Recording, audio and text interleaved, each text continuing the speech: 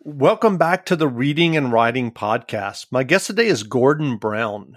Gordon is the author of 8 crime and thriller novels published under his own name, but his latest book, 31 Bones, is published under the pen name Morgan Cry.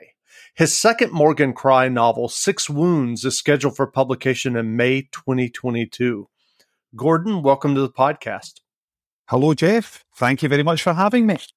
Great. Well, if someone hasn't yet heard about your novel, 31 Bones, that I just mentioned is published under the pen name Morgan Cry, how would you describe the novel?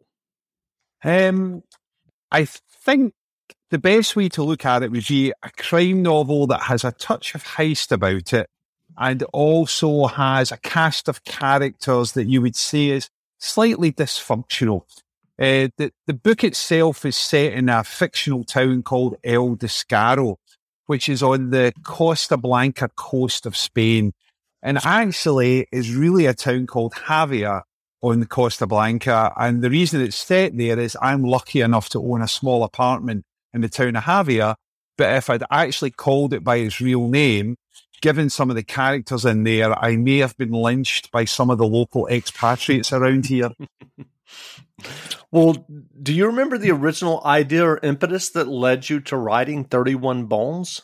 It's interesting. We came out here about 7 years ago to Spain, so I'm in Spain at the moment. And what I found quite fascinating was I was writing thrillers at the time, but I kind of bumped into the expatriate community. Now, you have to understand, Spain is absolutely massive with the British. I mean, in any given year, outside of COVID, there's something like 19 million people make their way to the Spanish costas and the Spanish islands from Britain. And Britain's had that sort of holiday relationship with Spain for the best part of 60, 70 years. And the expatriates that stay here are people who have just moved out because it's a 3-hour flight back to the UK, but they want the sun, they want the cheap booze. And you meet them. And the thing that struck me most was, I've used the word already, how dysfunctional a lot of them were, in that they all had some really strange backstories or some really off-the-wall views on life. And they a lot of them mix very well with the Spanish, but there's some of them frequent their own bars, they have their own clubs.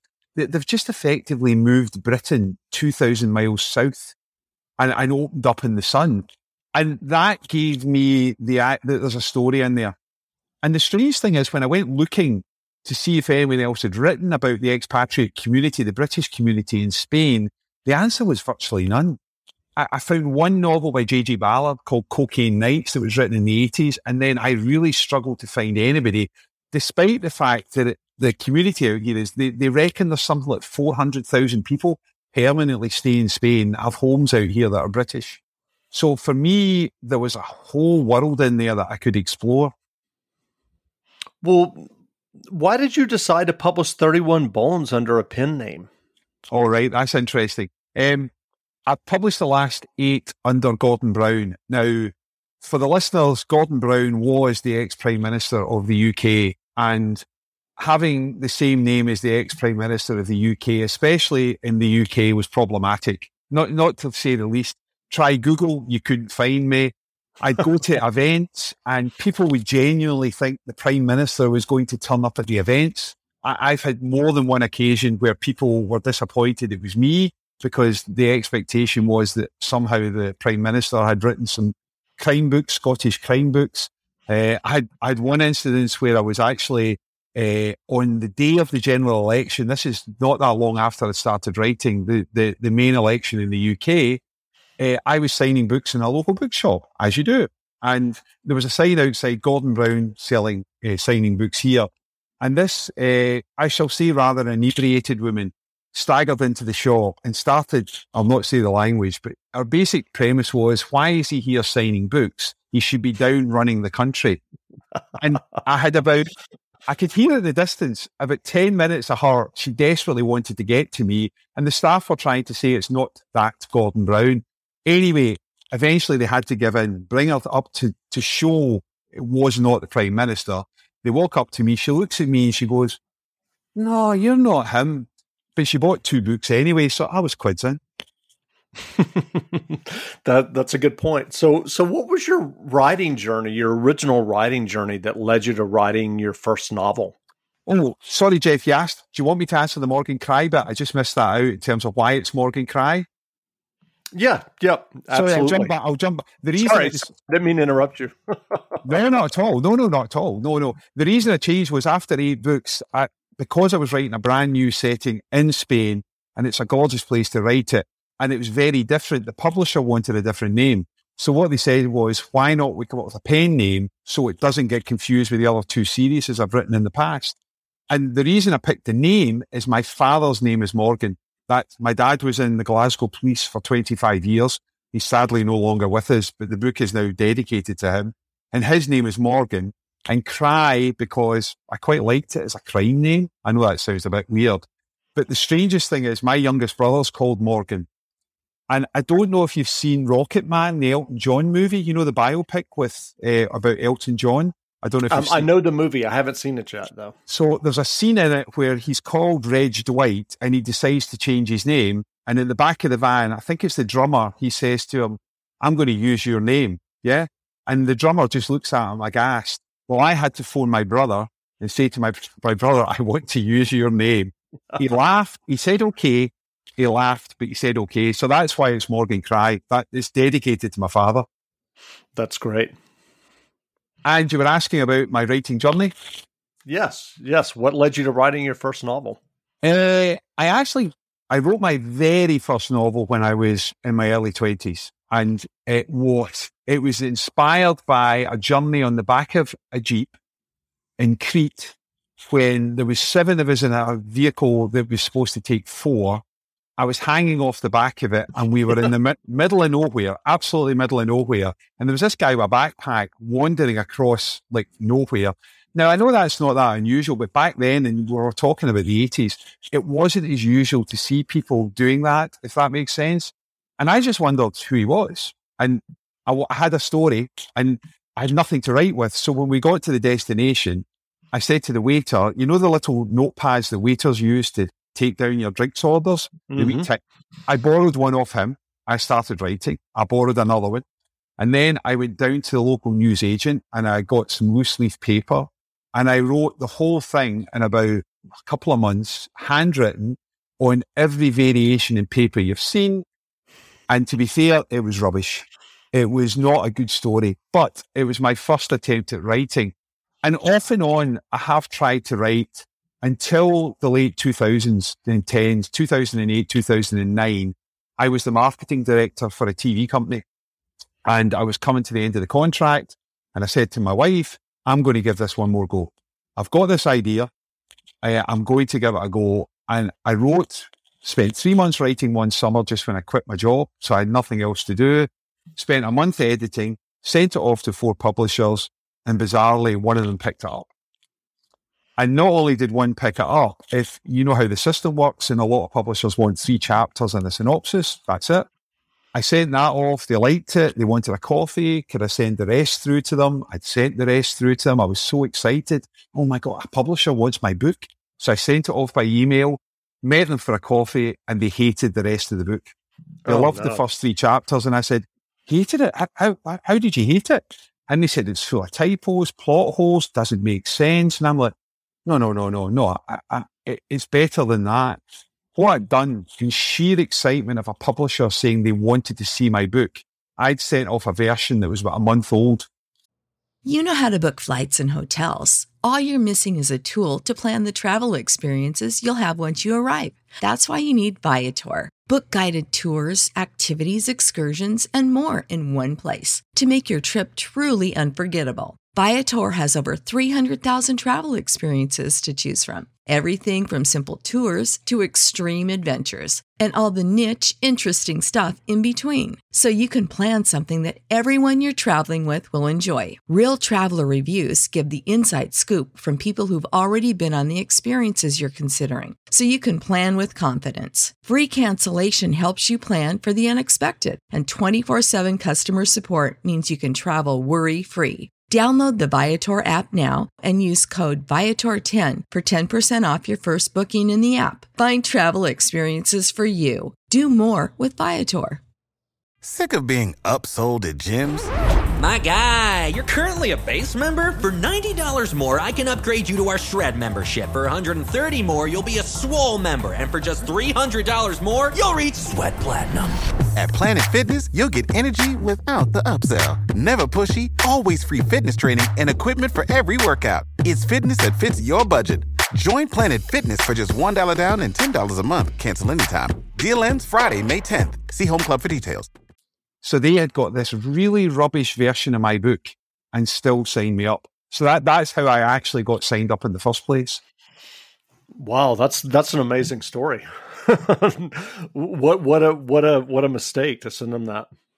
Oh no, that's the thing that got me was I just thought about it. You know, it could have been the end of my writing career, but the publisher at the time said he loved the first 3 chapters. He assumed there was something not quite right, but it really was gobbledygook. I mean, it was appallingly bad, and they still signed me. Yikes! So what is your writing process when you're working on a new novel? Are you someone who writes an outline, or do you just jump in on page 1 and start writing? Well, take 31 Bones. That's a good example. Sure. I tend to start with a first line, and the line I had was an octogenarian woman in a bar in Spain who is in the middle of selling a scam. That's how the book starts. And I just started writing about that because I'd just been to a bar in Spain that was one of those. This might not be so familiar from an American point of view, but if you're a UK person, there are certain bars in Spain that they just look like they've ported them straight from the UK. They tend to have, they'll have British TV on, British sport on. The posters on the wall will be football strips. A lot of them used to have currency hanging from the ceiling. It's one of those weird things that people used to do, is bring currency and pin it to the ceiling.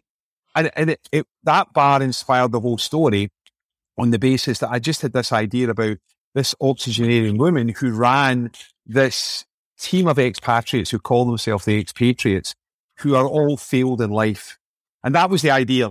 And what I wanted to know was what happens if someone new stepped into that world? Because it's a very closed world out here when you're part of that. And it's a lovely place to be.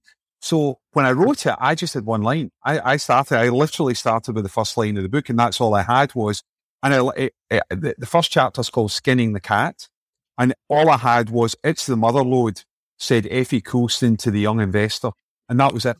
That was the start of the book. And the way I write it is quite interesting because the town of Javia is a gorgeous place to be. So instead of sitting in the house or in the apartment, I actually just wander around the town with a laptop, and I'll sit on a bench, or I'll sit at a cafe, or I'll sit at a bar. And that's how I wrote maybe about 50% of it.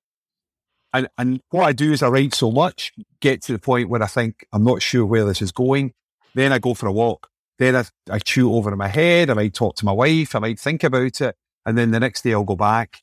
And when I'm on writing, I'll be doing about 2,000 words a day. That's kind of what I aim for when I'm trying to put a book together. So are you writing another novel now? Funnily enough, I am. 6 Wounds comes out in May next year, which is the sequel to 31 Bones, and it's set back here. I have another 2 books at the moment that I've written during lockdown.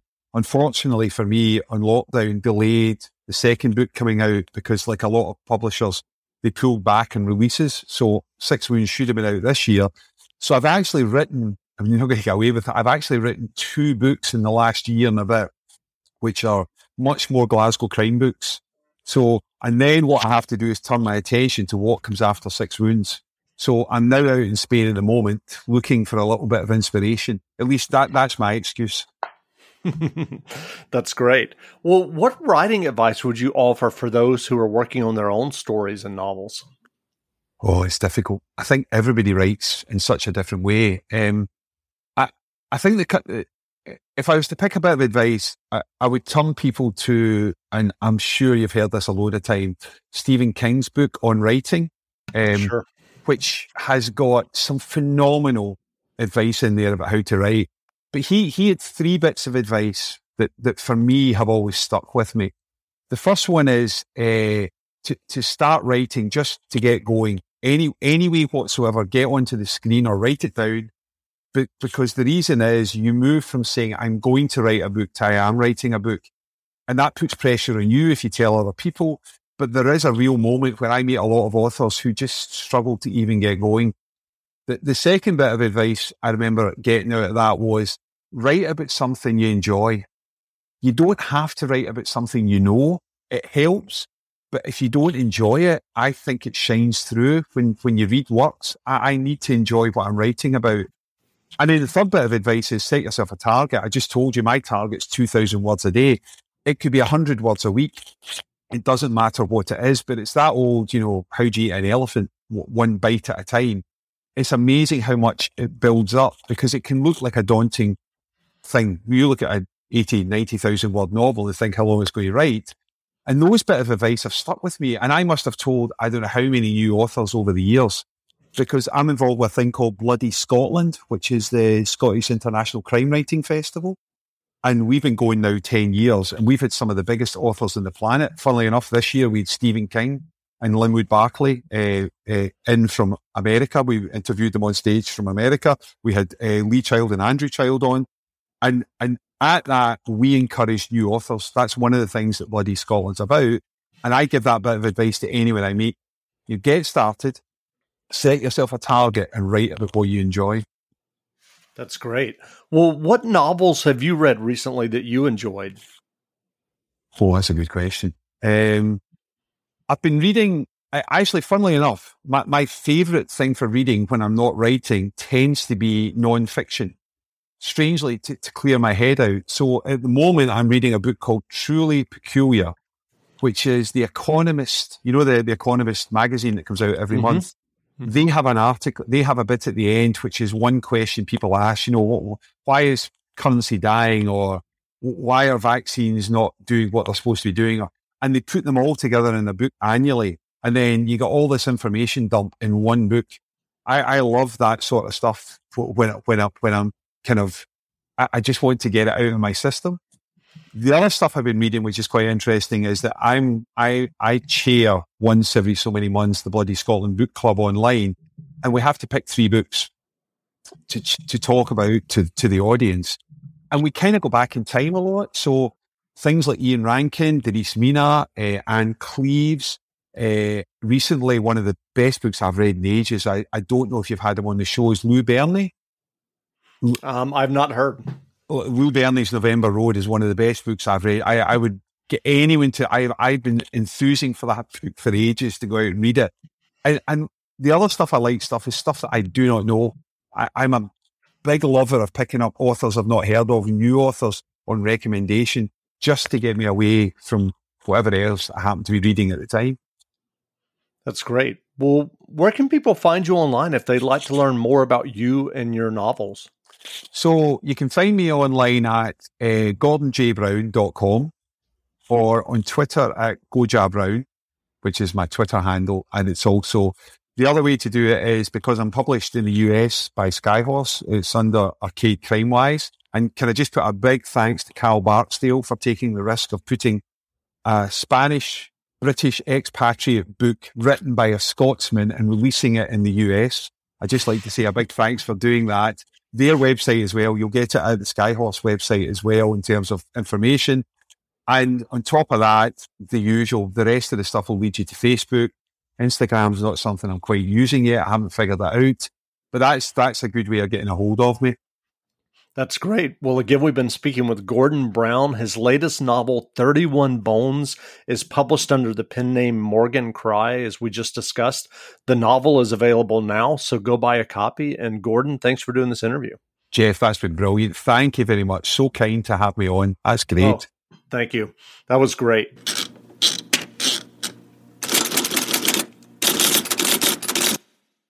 Sick of being upsold at gyms?